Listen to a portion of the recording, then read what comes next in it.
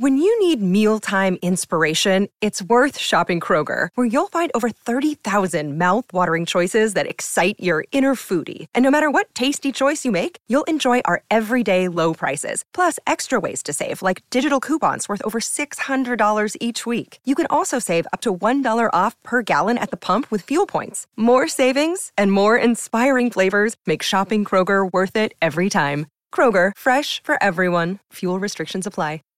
Save big on brunch for mom, all in the Kroger app. Get 16-ounce packs of flavorful Angus 90% lean ground sirloin for $4.99 each with a digital coupon. Then buy 2, get 2 free on 12 packs of delicious Coca-Cola, Pepsi, or 7-Up, all with your card. Shop these deals at your local Kroger, less than 5 miles away. Or tap the screen now to download the Kroger app to save big today. Kroger, fresh for everyone. Prices and product availability subject to change. Restrictions apply. See site for details.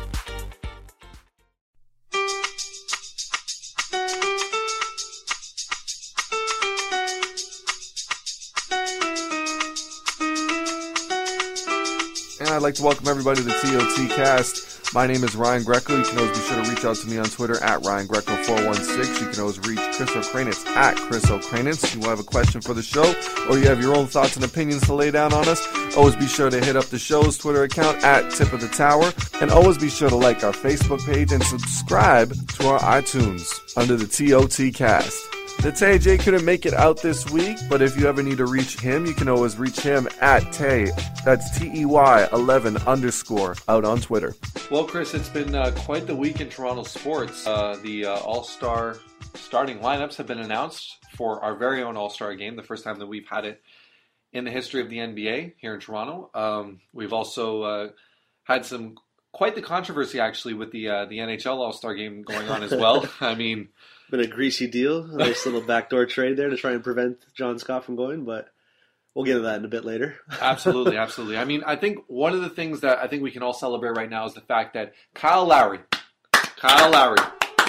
is a starter for the second year in a row. Yep, well deserved. I mean, well, DeRozan might join him as well, but Lowry now joins only Chris Bosh and Vince Carter as only multi-All-Star selected players in Raptors history. I mean, which is quite an accomplishment. It is, because I mean, I had the opportunity to try and dig back into the history of the Toronto Raptors, and to be perfectly honest, I mean, I barely was able to scrape together a starting five. Well, you said there was only 6 All-Stars all time?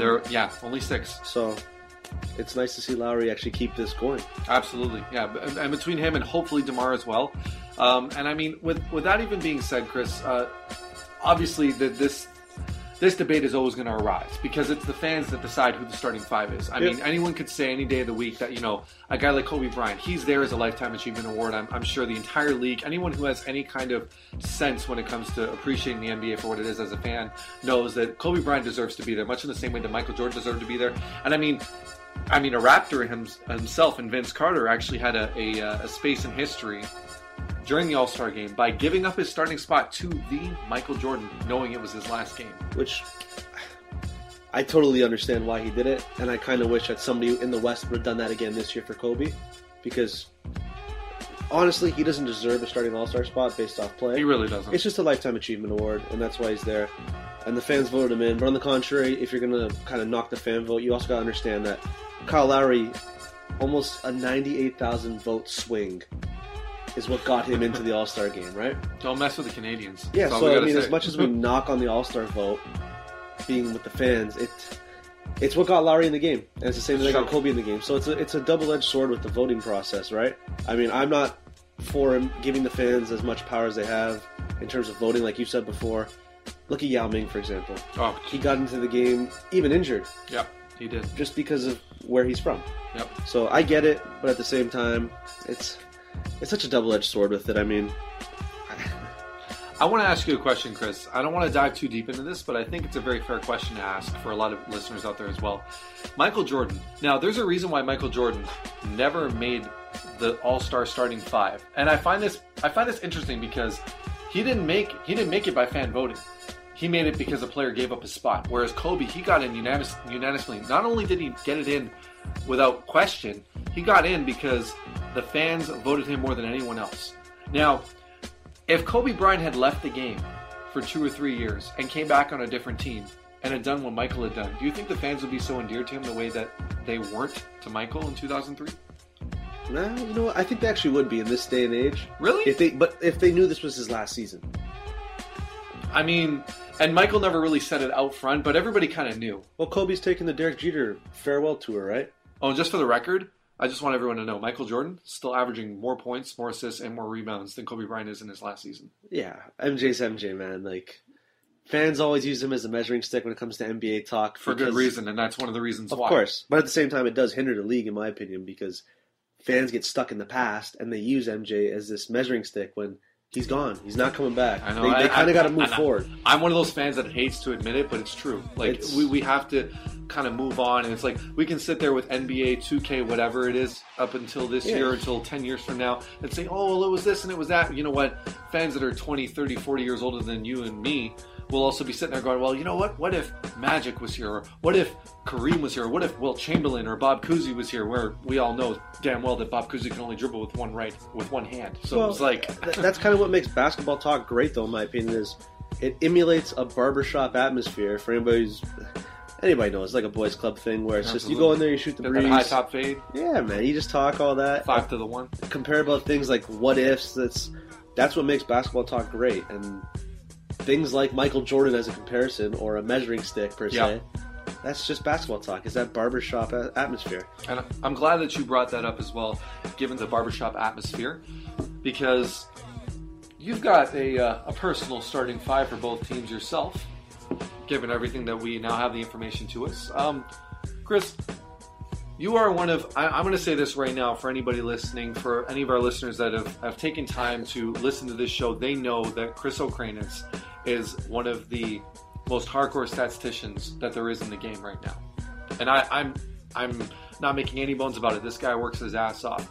And I think that he has a very solid starting five, given all the research that he's done for the NBA All-Star Game. And I think that it's something that should always be taken into account. And now, without further ado, because this guy, he hates me right now for me introducing him like this. Yeah, but, he's too kind. Exactly. He hates me, but I know I have to do it. Because no, you don't. I just did. So, without further ado, Chris, who do you consider your starting five, both for the East and for the West? To be fair, like a disclaimer right away, I don't take the All-Star Game too seriously because at the end of the day, it's just a glorified pickup game. I'd rather go watch these guys. Said that. But I'd rather go watch these guys play like Rucker Park on the Drew League in the West Coast. I'd just rather watch them in a more competitive atmosphere. And that's something we got to do that this summer too. Yeah, I'm looking forward to it. But to give you like 5 stars in the East, I'd say I feel like it's kind of a lot of things that people have read or looked around at because these guys are they're unanimous in my opinion, and there's maybe 2 players you can make a good argument for against. But I'd say Kyle Lowry starting at the guard spot with Jimmy Butler. After that, I'd put LeBron James, Paul George, Paul Millsap. Okay, that'd be my front court. And the other 2 guys that you could probably argue against Paul George or Paul Millsap would be Andre Drummond and Chris Bosh. Those would be the 2 guys that you can make a very, very good argument for.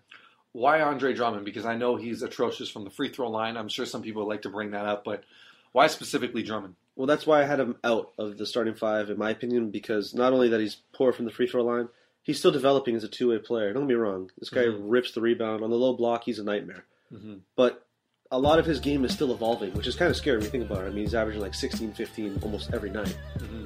So just because of the sheer fact that his game is kind of not fully complete yet, and he still has some deficiencies that you see on a nightly basis, I had to give it to a guy like Paul Millsap, who... Yeah, the Hawks, they're not ripping the league on fire like they were last year. Yeah. But what he brings to the table each night in terms of how important he is to the Hawks and their offense and defense, he's one of the most tenacious on-ball defenders in the entire league, which is kind of funny because when you look at his plus-minus ratio on the court with the Hawks, it's not that great. It just hovers above even, which is kind of funny when you think about how great of a defender Millsap is and how much he impacts the game on both ends of the floor. But... because of how much he impacts it, that's why he's in the starting 5 for me over a Drummond or even a Chris Bosh. I mean, that's quite the take right there because me personally, I would have had Andre Drummond as my starting center, hands down. Who else would you have? For the starting lineup? Yeah, give me your starting 5 for these. My starting lineup? At center, without a doubt, Andre Drummond, averaging not just a double-double, but a dominant double-double. 17.6 points per game, 15.4 rebounds per game. I mean, I don't know, you name me another guy who's averaging. It's one thing to average a double-double. It's another to average a double-double in those kind of numbers where you're coming close to 20 points per game, and you're already averaging 15 rebounds per game. Yeah. I mean, that's a career high for about 90% of the guys in the league in the lower post. Yep. Right? So power forward, I mean, we also have Whiteside.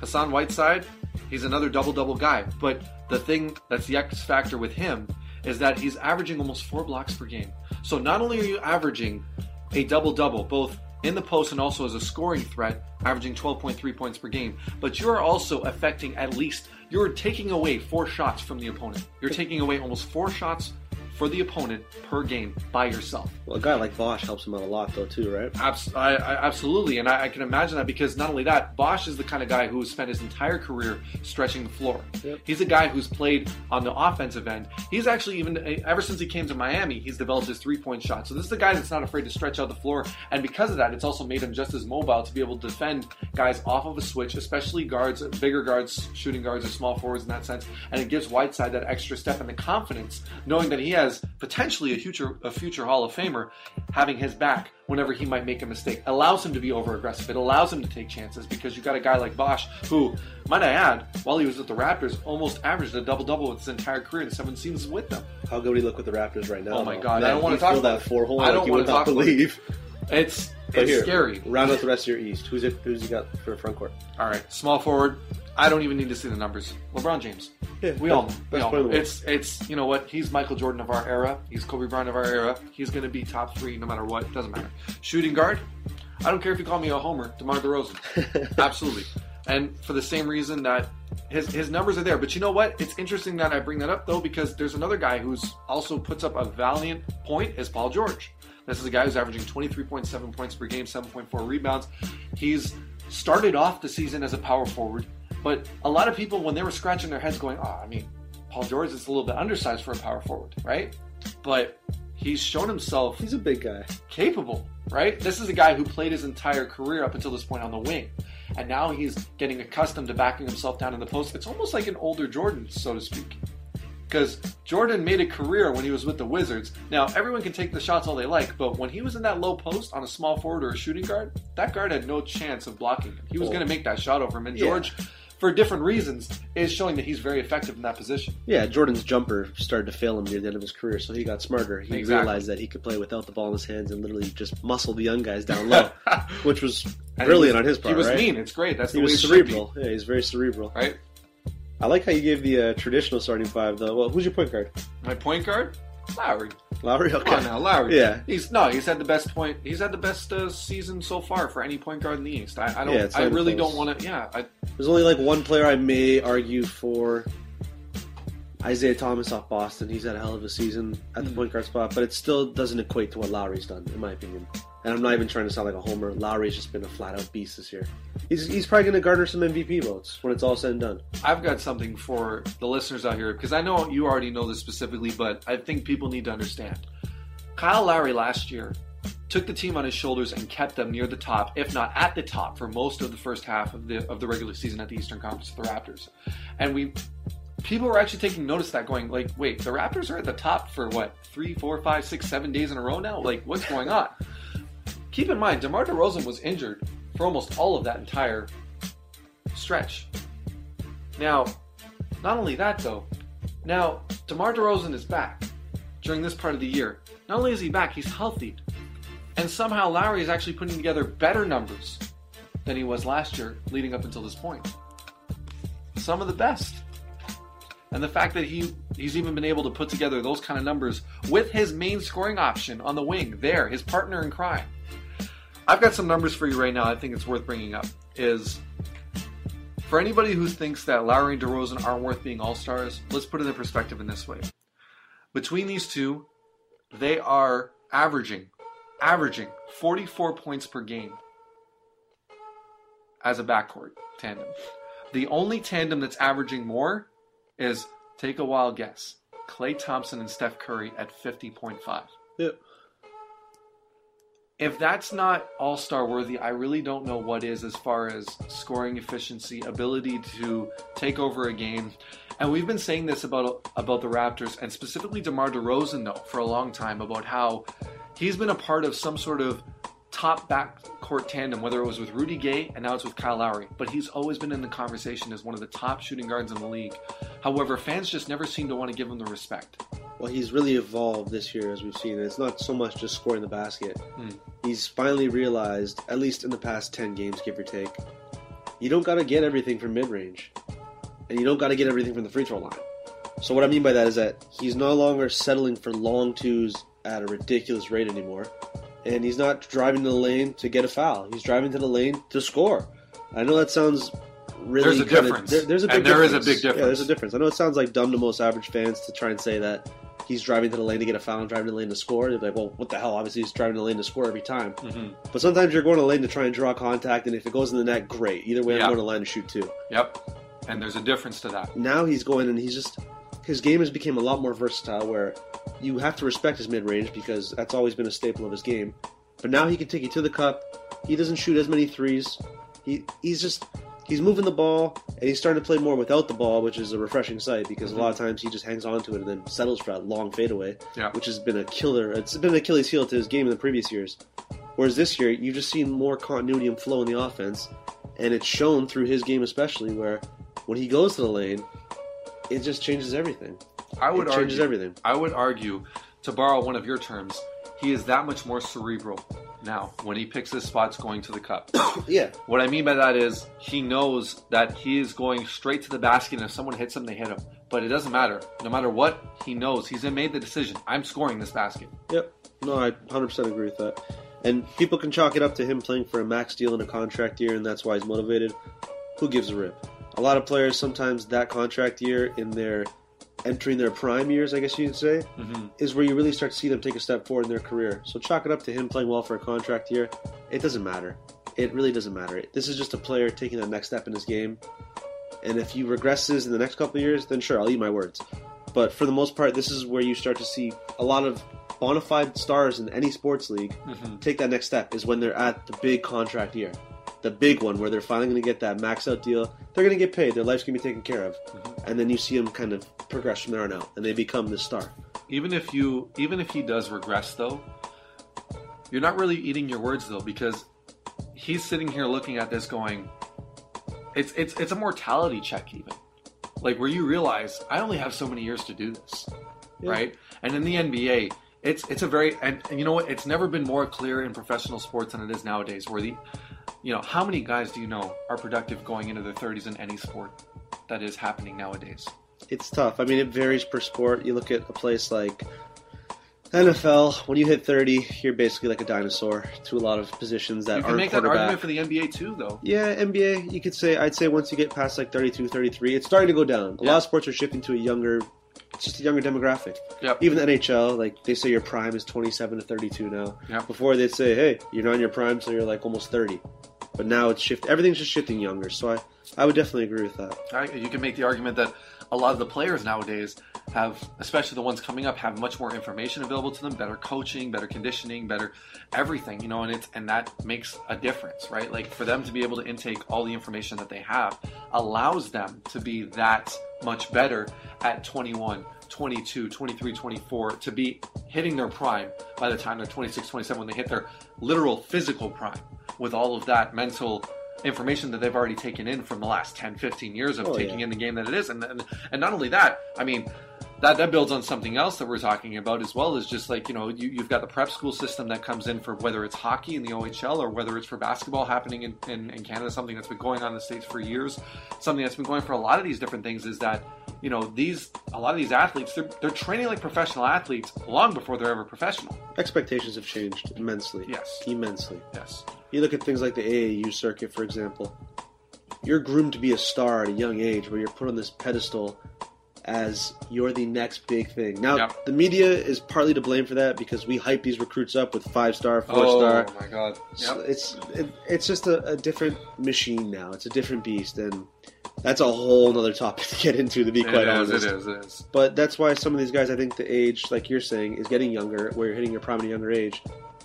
Just because so many factors have changed the game now, where you are kind of playing like a pro at a lot younger age. It's true. Now, speaking of somebody who definitely plays like a pro. Well, hold on here. Hold on. All right. You didn't even give me your Western Conference starters. So you got started in the West.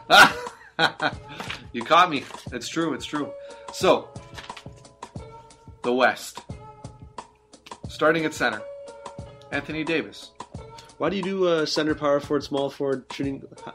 They changed it this year. They got 3 front court, 2 back court. Because I'm a traditionalist, That's Chris, fair. That's fair. and I believe in the traditional sense of what players are, even though it might be long dead Hey.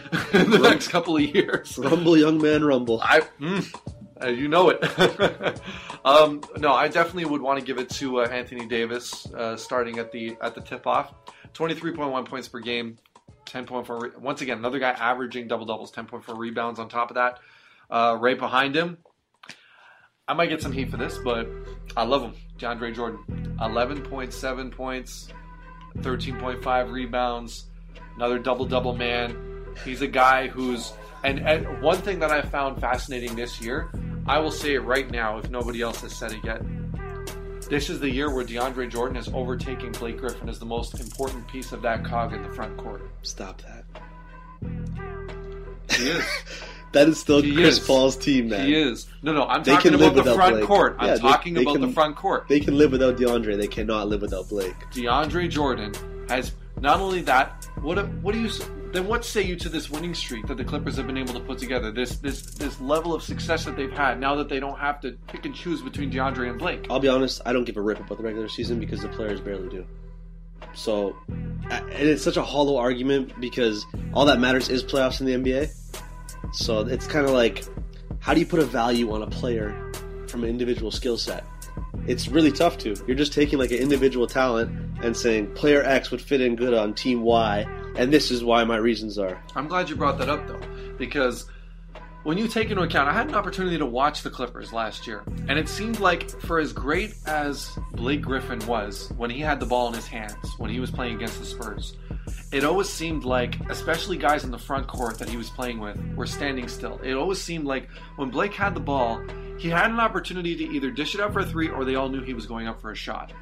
And it just seems like whenever Blake Griffin has the ball, it just takes time away from Chris Paul being able to dictate the offense in a sense. I'm glad you said dictate because part of the problem with the Clippers at times is, and this is a problem with a lot of Doc Rivers teams, they're overbearing in terms of where Doc will call a lot of plays or he'll rely on his point guard to really, like you said, dictate the offense, and sometimes it kind of creates a stagnant set. You mean he's calling the St. Joe's offense? Yeah, if you want to say that a little bit, yeah. Don't worry, I love you guys. Don't worry. Chris Paul will really make you a half-court team, and the thing about Chris Paul is, yes, he's a great leader. He's one of the best point guards in the entire league. I'd build a franchise with him if I had to.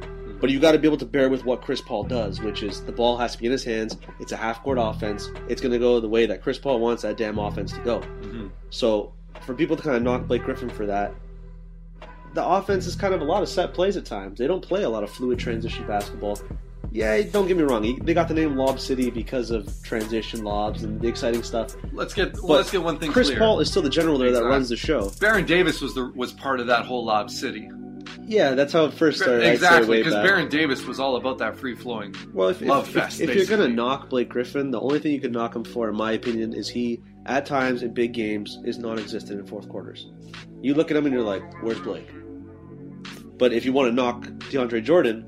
I think that also attributes to part of his game, though. Because in those moments when the defense really tightens up, he's not going to get that open space to work. You know what I mean? Like, he's a difficult guy. Like, I've always found that he finds it much more difficult when the D really tightens up on him. He works best when he's able to show his athleticism.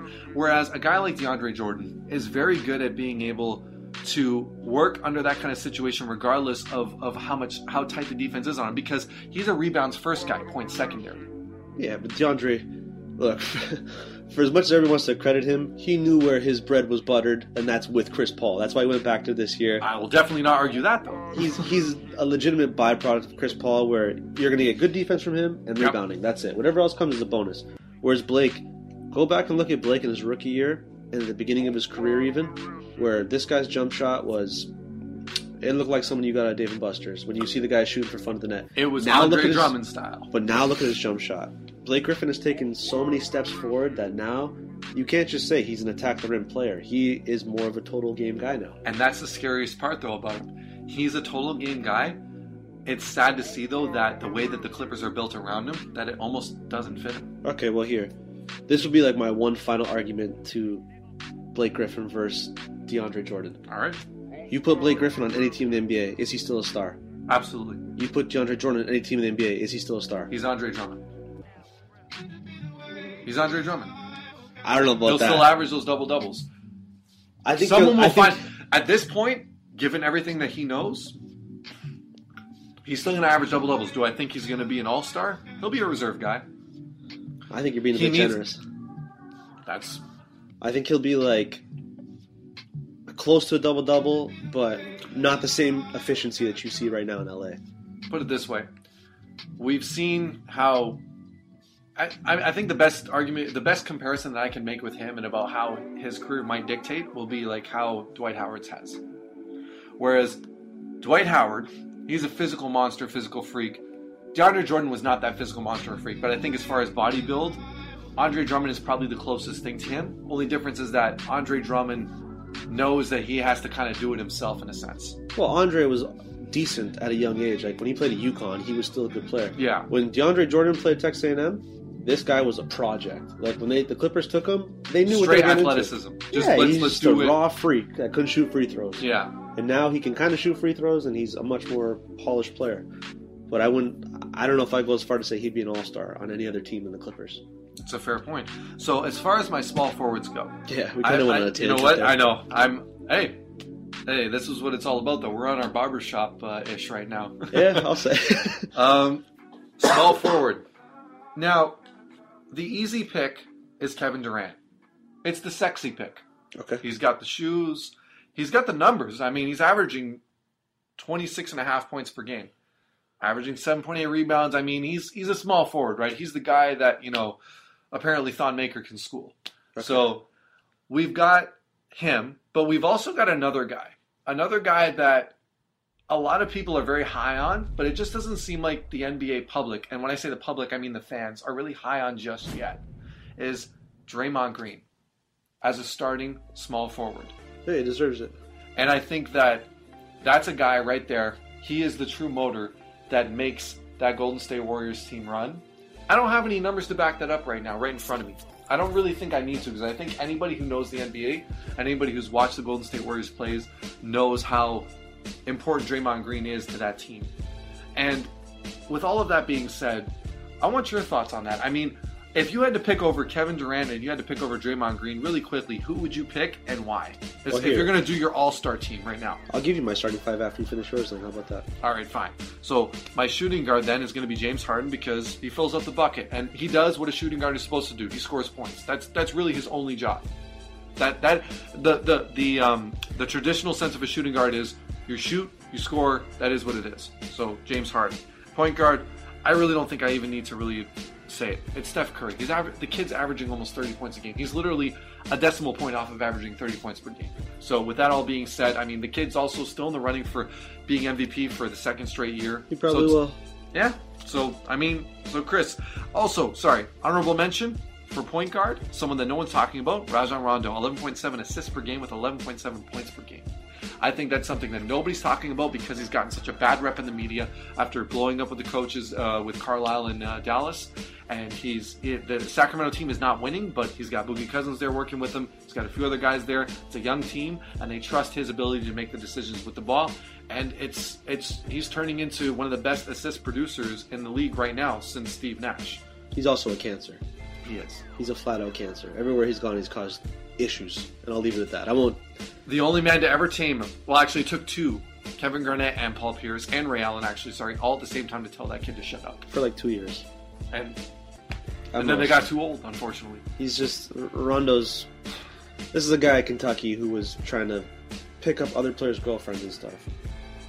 He's never changed. He's the kind of kid that would only shut up if Magic or Jordan told him to shut up. I don't even think he would. He's a mega talent, though. Don't get me wrong, and not just in basketball. Or maybe if Jordan would just punch him out, right? Maybe, kind of like he did to Steve Kerr.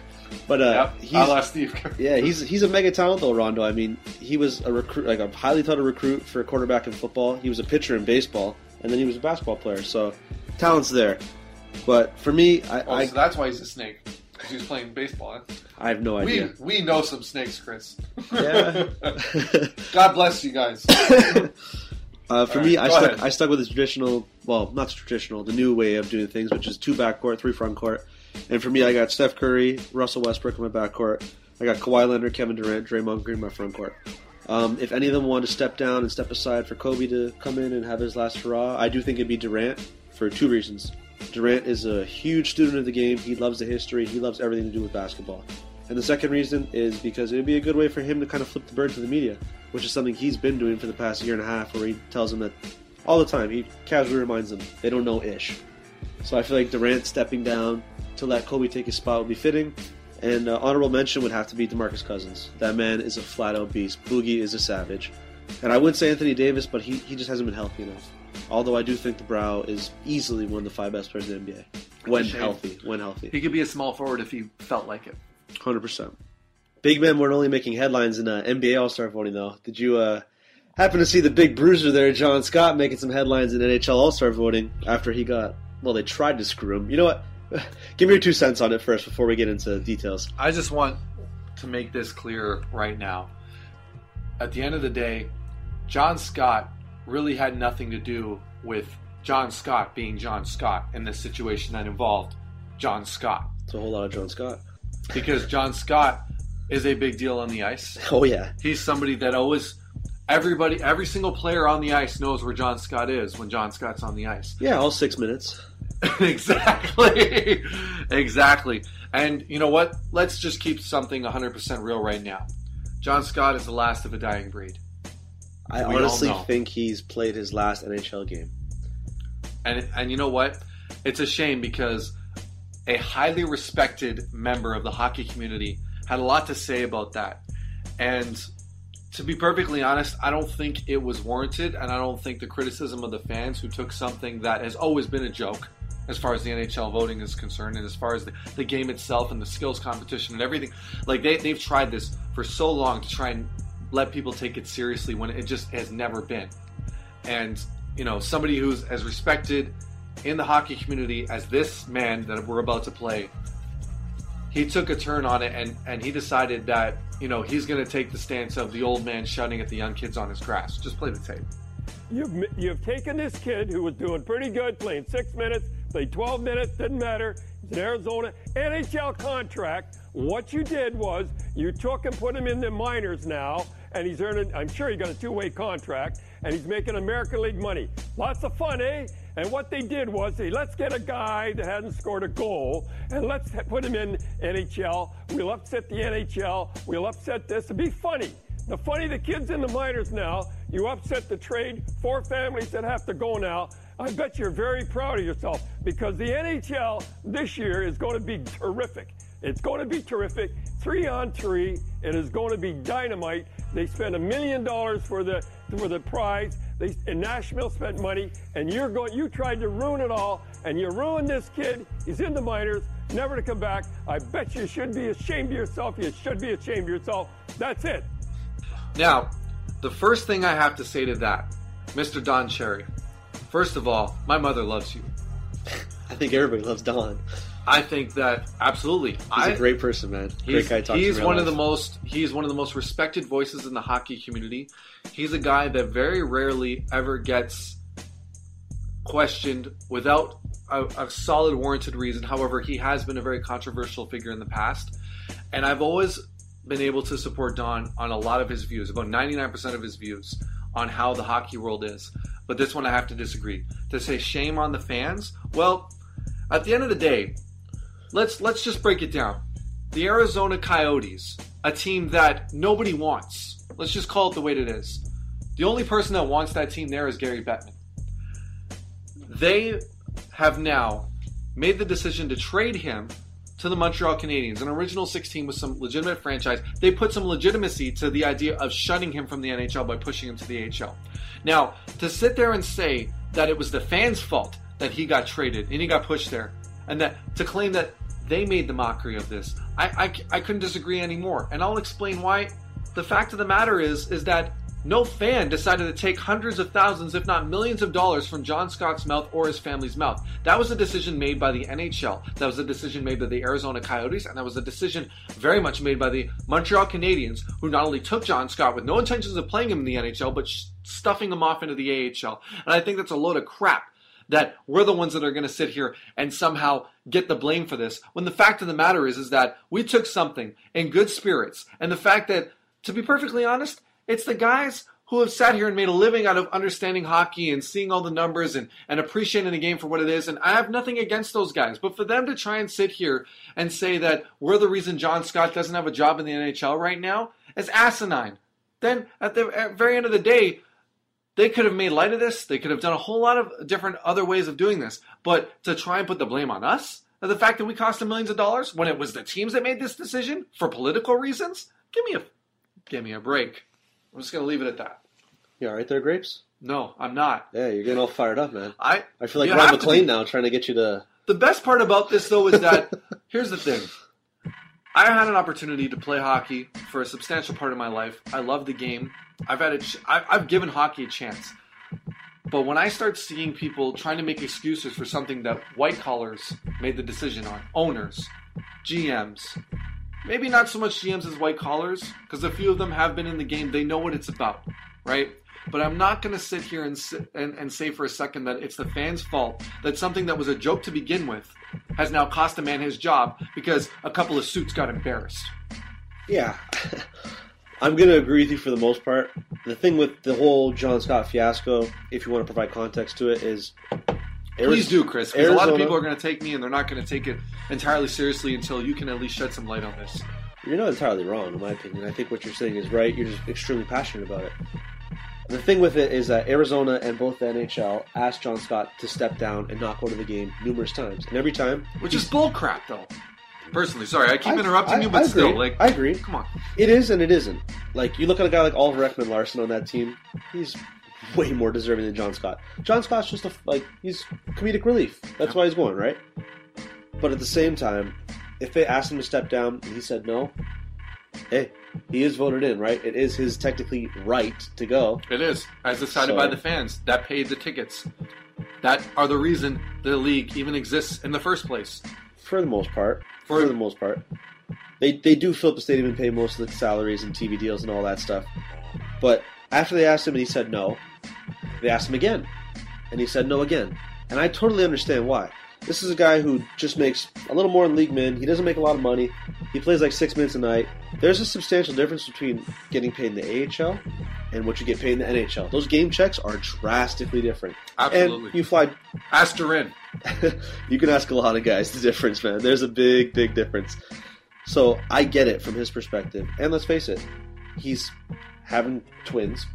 He's got his whole family going to the Nashville All-Star game. I'm glad you brought that up. Well, there's a human side to it, right? Of him going to the game and all the festivities. It's a once-in-a-lifetime experience for him. For a guy that, quite frankly, is so out of place, it's ridiculous. Mm-hmm. But there's a human element to it, right? And the winning team gets $100K, which would probably help him a lot when you look at, what he's got coming down the chute here. I'm not trying to cry broke for him or anything, but that would help anybody. Let's be real.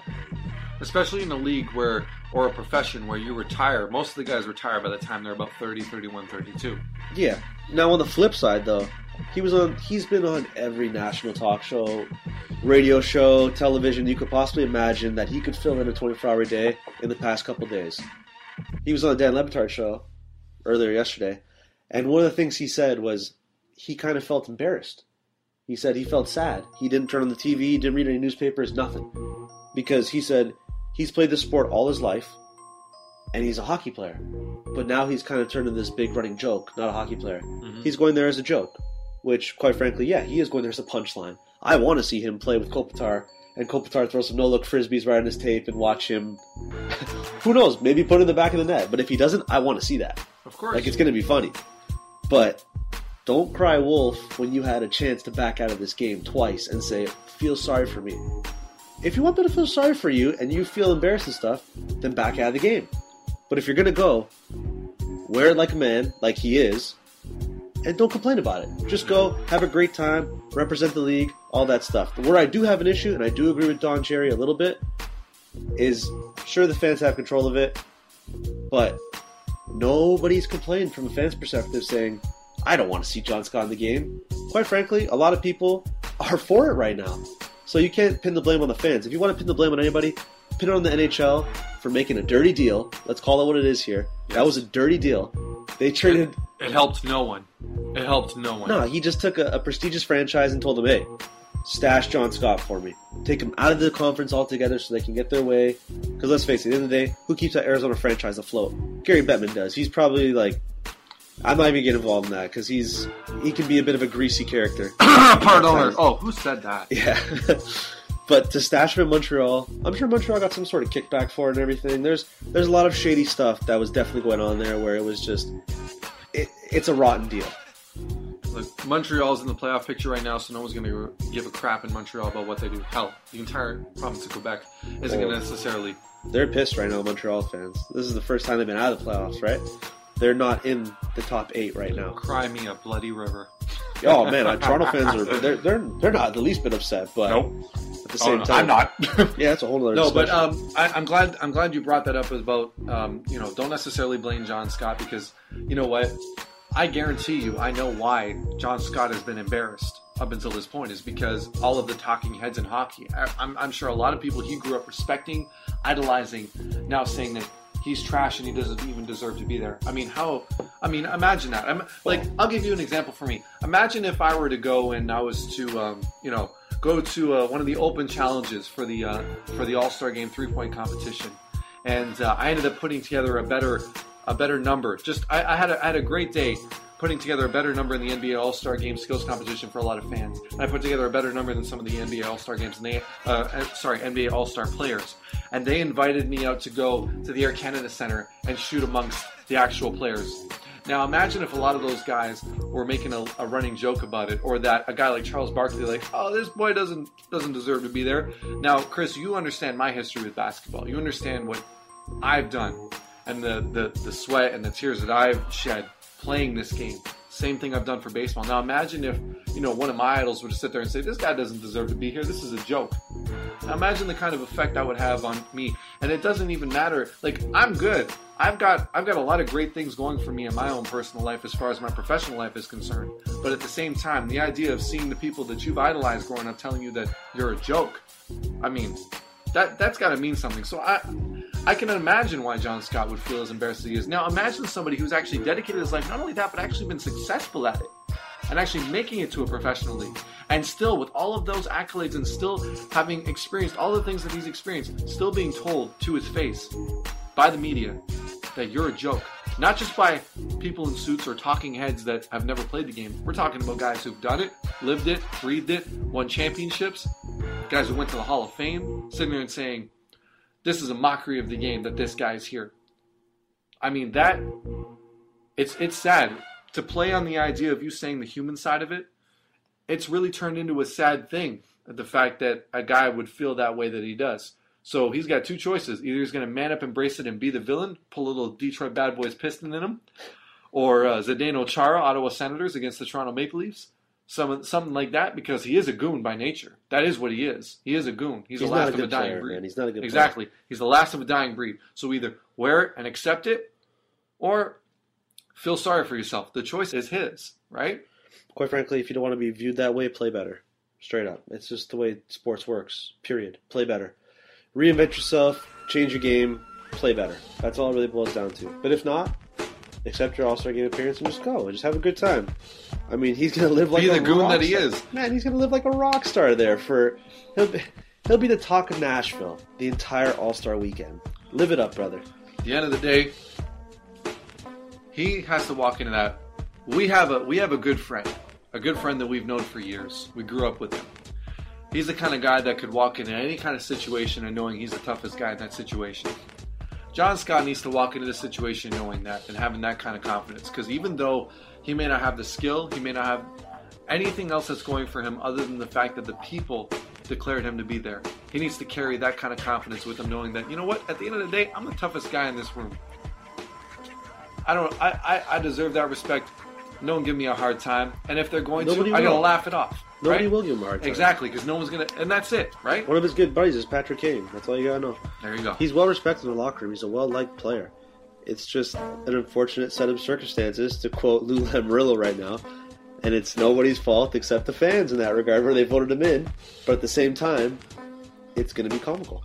And it'll be great. And I can't wait to see when he gets NHL MVP, All-Star accolades. I hope he lights it up. I want to see 6 goals. Light it up on whoever it is that he's going to be facing. Can't wait, whether it's going to be the Eastern Conference or the Western Conference at this point. Maybe he'll wear a neutral jersey and he'll play center for both teams for the entire game. I just want to see him play Kopitar for a bit, or even Kane.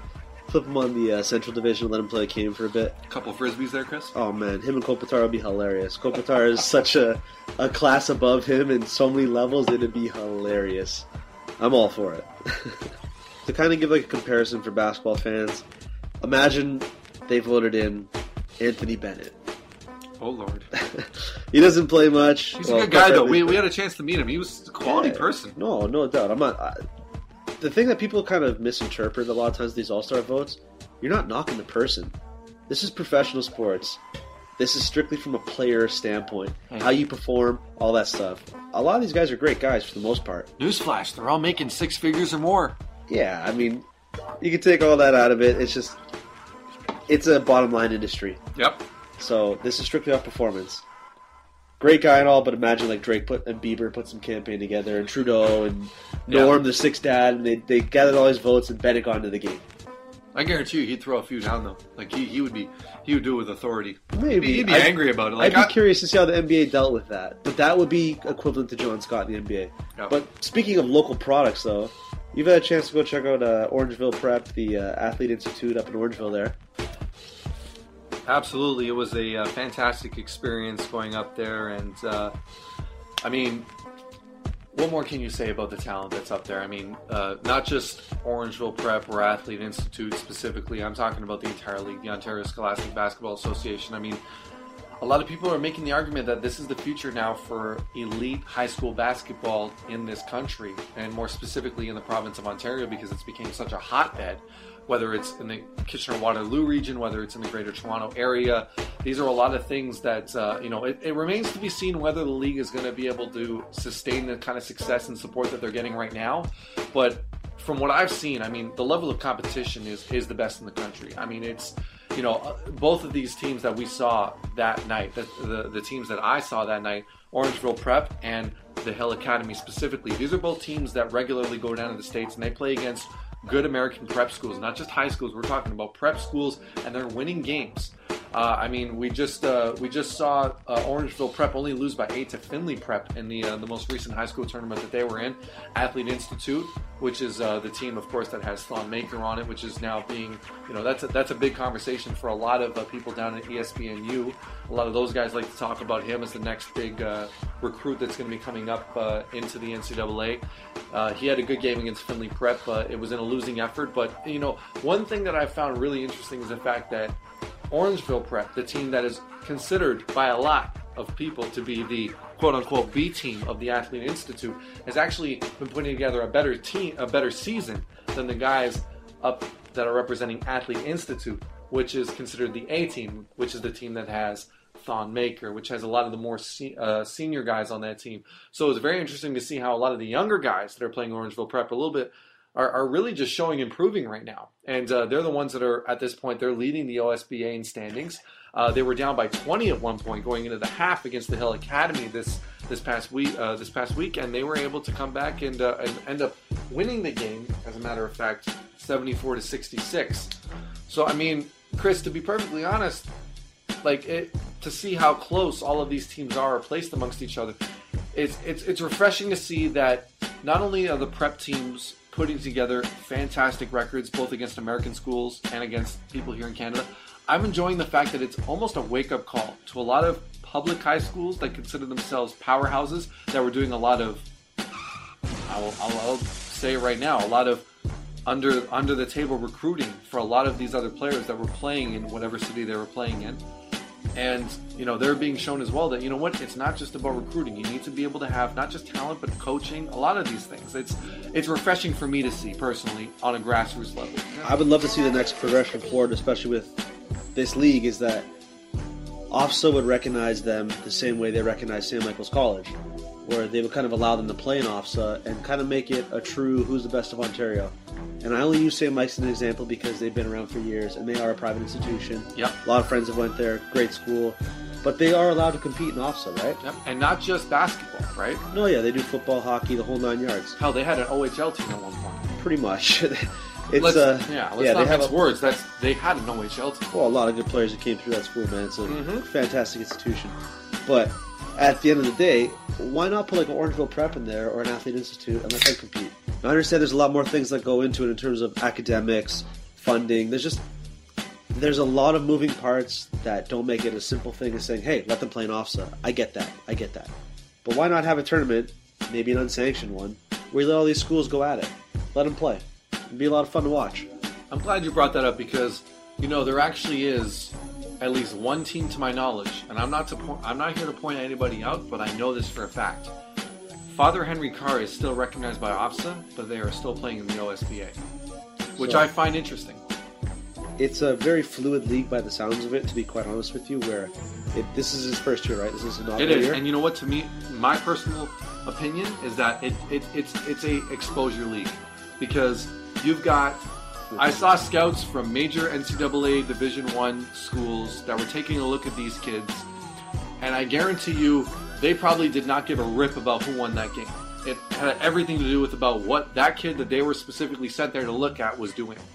Yes, I'll play devil's advocate a bit here, having been heavily involved in the recruiting game. Preach! Well, they're there to see Thon Maker and Mature Maker. I'm going to be brutally honest here. So the OSBA couldn't have came together at a better time when they have a player like Thon and Mature Maker. How convenient. Well, yeah, but that's just the way things happen to fall, right? It's a devil's advocate thing, though, right? Timing means everything. But at the same time, kind of using Thon and Mature Maker to kickstart this league is a smart decision because who knows what their talent? You never know. Like another superstar player pops up out of nowhere. Don't get me wrong. It's not just all about Thon and Mature Maker. There's other great players there. To use Orangeville and AI Prep, for example, you got guys like Jalen Lewin, Javon Blair, Nicola. I mean, there's a lot of players there that are very talented players. Absolutely. But at the same time, I'm going to keep in perspective here. You got guys like Jay Billis, John Rajbones. Like, the list goes on and on of guys from ESPN, 24/7 Sports, CBS. You say the name Thon Maker, everybody knows who it is. So it's very smart to kind of market your entire league around him. And you know what?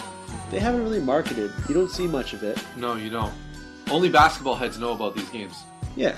So that's kind of why I brought up I'd like to see them be allowed to play in OFSA. Because high school sports up here in general doesn't get the funding that U.S. places do or prep schools, and that's for obvious reasons. But at the same time, if they want sports in general to be taken serious here north of the border, you got to showcase these players. You got to let them be seen. It can't just always be, well, you're never going to be seen up here because all you're doing is you're playing on a high school team and the scouts down south aren't going to see you because you're not playing U.S. competition. Yeah, I totally get it. But if you're going to want to make a change to that, then start making a change. Absolutely, because above all else, I mean, here's the fun part about it. We've got kids now starting to leave the American system, and guys like Jalen Poyser, who's now at UNLV, and you've got guys like Jamal Murray, who spent his entire high school career playing in Canada.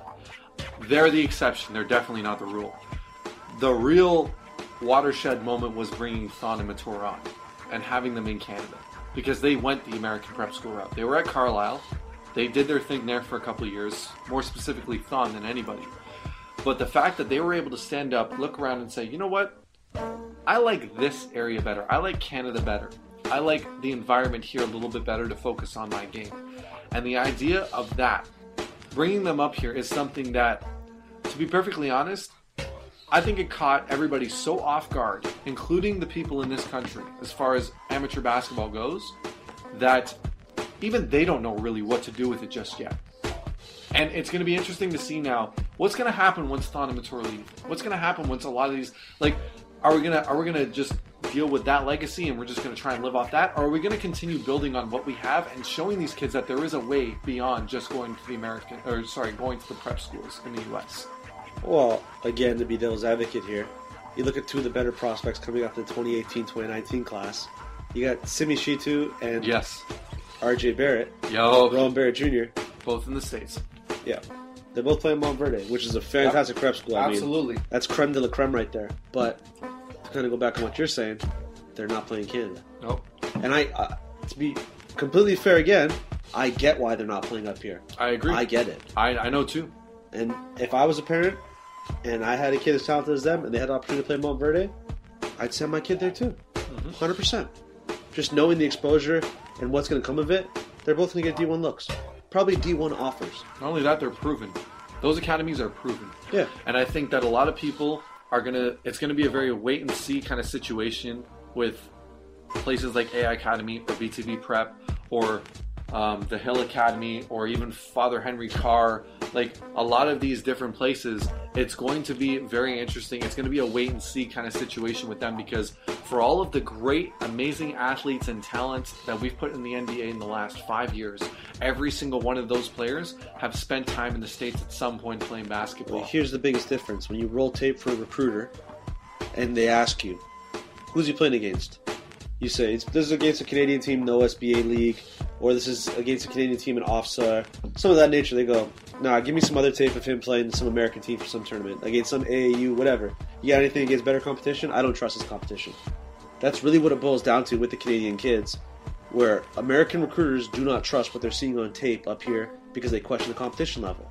That's really what it boils down to, and that's why when they play U.S. competition, call it American ignorance, call it whatever you want, that's the way it is. So when they play U.S. kids and they see that, it's just, everything changes But right that's away. the way it has to be, though. And that's fine. And that's the only reason why, and you know what, we can go back to, not to get too deep into it, but it's the exact same reason why Jamal Murray got into Kentucky, because as soon as they put him up against international competition, as soon as they put him up against American competition, this is a kid that a lot of guys had him on his radar, but they didn't know he was this good until they put him up against those kids more consistently. Well, yeah, the Hoop Summit is where he really came out. I mean, Exactly. You look at the grassroots tournament, the Kentucky Blue grassroots tournament that they had there, which is like every November, December. He played well. He played well with. But he wasn't like earth-shattering in the way that. Oh, the Hoop Summit was something else, man. Exactly. He sat there. He had and he was arguably the greatest performance in Hoop Summit history. Yep. And that really propelled him forward. And the dude's a phenomenal player, man. That's a lottery pick. Yep. But to kind of go back to where I'm saying with when they see film can be deceiving. It's true. 100% film can be deceiving. Even watching one tournament can be deceiving. You need sample size when you're recruiting. That's just the way it works. Is when he kind of burst on the scene at the Hoop Summit, it reassured everybody that what they saw before is 100% legit and this kid's the real deal. And then he kept doing it. From the BioSteel and everything else from there, he was a dynamite. And he's still doing it right now with Kentucky. You can even make that argument. Yeah, like Kentucky's gone through some growing pains this year, but for the most part, Jamal's played well. Sure, he's had some nights where he shot the ball poorly. But the team's young. It's a freshman roster like it is almost every year for Calipari. Judge them on the tournament. Judge them when they get in the SEC play. Not just SEC regular season play, SEC playoffs, SEC tournament. Yep. The SEC tournament, and then when they get in the March Madness, judge them then. Like, really judge them then, because you're going to see a different level. Guys like Isaiah Briscoe, who are struggling now alongside him, which is the guard playing with them, they're going to, 30 games in, they're going to have a different chemistry, they're going to mesh. It's just, I would judge them then. Exactly. If you're gonna want to judge them anymore, do it then. And that just about wraps up this edition of the TOT Cast. As always, I'd like to thank Chris O'Kranitz. Big shout out to Natea J, who will be joining us next week when we air our next episode. If you want to reach out to the show, always be sure to reach us at Tip of the Tower on Twitter. You can also like the Facebook page. You could also be sure to subscribe to us on iTunes now at TOT Cast. And, of course, you can reach me at Ryan Greco 416, and you can always reach Chris O'Kranitz at Chris O'Kranitz on Twitter. Everybody have yourselves a fantastic weekend, and we will see you all next week.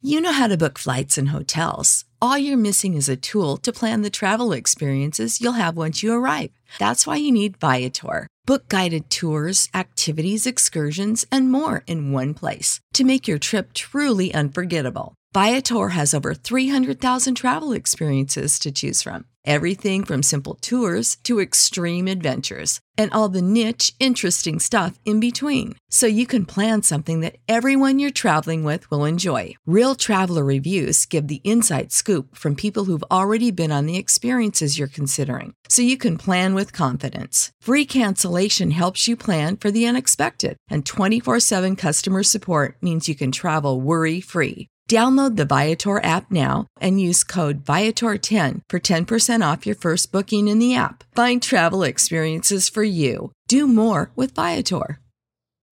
When you need mealtime inspiration, it's worth shopping Kroger, where you'll find over 30,000 mouth-watering choices that excite your inner foodie. And no matter what tasty choice you make, you'll enjoy our everyday low prices, plus extra ways to save, like digital coupons worth over $600 each week. You can also save up to $1 off per gallon at the pump with fuel points. More savings and more inspiring flavors make shopping Kroger worth it every time. Kroger, fresh for everyone. Fuel restrictions apply.